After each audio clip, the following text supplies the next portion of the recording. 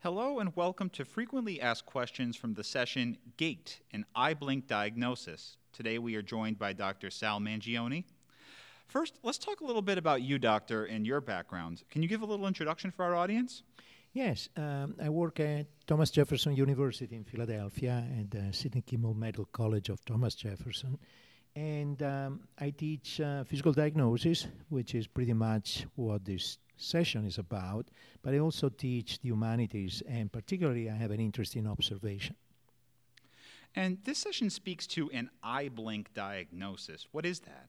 Yes, it's the capacity of physicians, which has always mesmerized the public, of making diagnoses at first sight.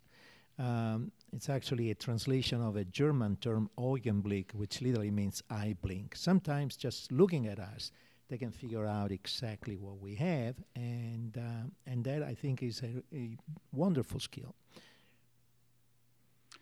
Can we talk a little bit about observing gaits? Yeah, so gaits, and that is the reason why I prepared this talk, is one of those diagnoses that can be made at first sight, and yet many physicians, and there's plenty of data on that, are not really good at it. There are two fundamental reasons. The first one is that they haven't really been taught during training how to observe abnormal gaits, but more importantly, they haven't really been taught how to observe.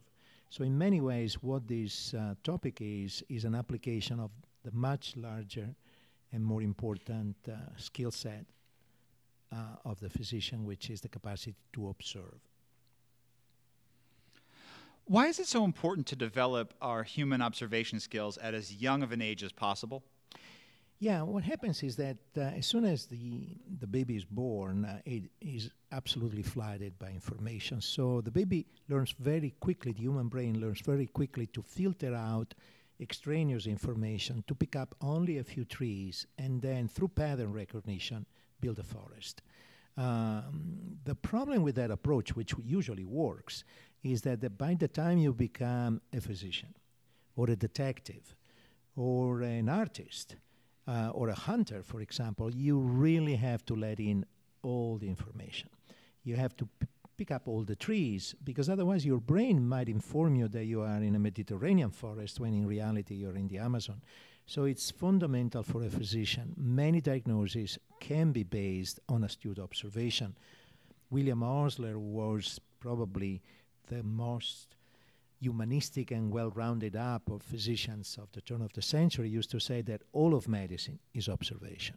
But he also added that there is no more difficult art to acquire than the art of observation.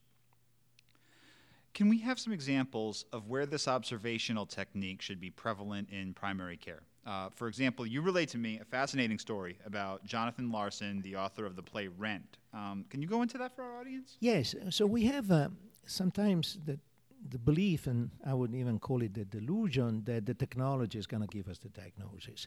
The reality is that diagnosis, and there's lots of data on that, come from the interaction with the patient, which is history taking and physical exam. Sometimes the physical exam is actually the one that makes the diagnosis. So the case of Jonathan Larson is a good example. Larson was the author of Rent, a young playwright. This was his break. He was struggling economically, and the night before the opening of Rent, he showed up 3 times in various emergency rooms of Manhattan complaining of chest pain. The pain was vague. He was a young man. He was tall and lanky, looked like an artist. These guys were busy, and they basically said, listen, everything is fine. You're just tense. Go home, relax. You'll be fine. He went home, and he dissected on the kitchen floor from an aortic aneurysm as a result of Marfan syndrome. So he had this condition in Marfan, which is associated with high stature, tall, long people, but at the same time is associated with a weakness of the aortic wall, and so the aorta literally bursts. Now, what is unique about these folks is that they are disproportionate. So they are all legs and very short torsos. Normally, the center of the body is the symphysis of the individual. If you look at Vitruvian Man, Leonardo da Vinci's self-portrait at the age of 39, the center of Vitruvian Man is the symphysis. But in Marfan syndrome, everything has been shifted up. So if you are an astute observer and you know what is normal and you pick up the outliers, that's the patient you check pulses. And I bet that that's not what was done in Jonathan Larson, and Larson died. Now, there is no test that will tell you that if you don't suspect it clinically. And that's why relying on tests is literally the tail wagging the dog. So how does this correlate with how we can communicate better and communicate with each other, and how does that relate to just human connection in general? Well, there is another major reason why observation is very important for physicians, and is that we establish empathy through eye contact. So empathy is a unique characteristics of human beings, which I think from an evolutionary standpoint was put there so that we don't kill each other. And in fact, what makes it very difficult, literally, for people to kill each other is to do it at short distance where you see the eyes of the person. Nowadays, of course, with technology, it's become obliterated, that aspect. But you just can't kill people that you see in the eyes. That's how human beings are made. So empathy relies on my capacity to connect with you through observation. I see you, and I can detect emotions. And then, of course, I'm willing to help you and to act upon those emotions. So I look at you and I say, you look sad. That's my empathetic connection. And then I'm asking what's going on so I can help you out. So for physicians, empathy is fundamental. We know that empathetic physicians have better care of diabetic patients, fewer complication rates. Nothing new. Hippocrates talks about how many times, despite being severely ill, patients improve through their contentment with the goodness of their physicians. So it's very healing. Now, the problem with that is that today we require physicians to look at computer screen for 40% of their time and patients only 10%. So you're not going to pick up clinical information, which is valuable. You're not going to pick up that emotional connection, which is healing, and that is a problem. So what can people do to get better at observation? Well, the first one is to become aware that this is an important component of the physician skill set.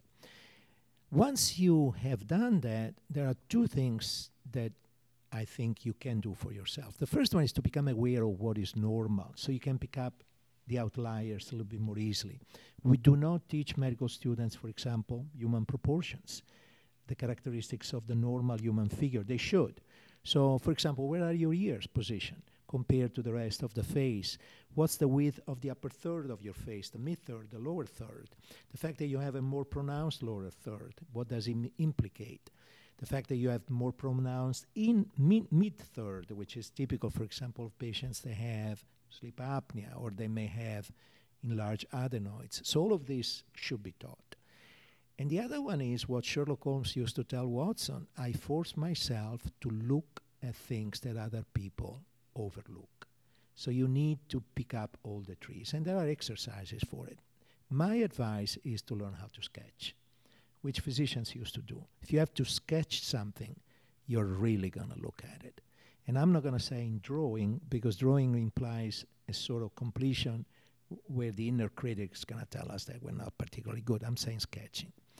So I would say become aware of the normal, become aware that this is an important part of the physician skill set, maybe learn how to sketch. And then lastly, which is very important, the eye doesn't see what the mind doesn't know. So the more you know, the more you will see.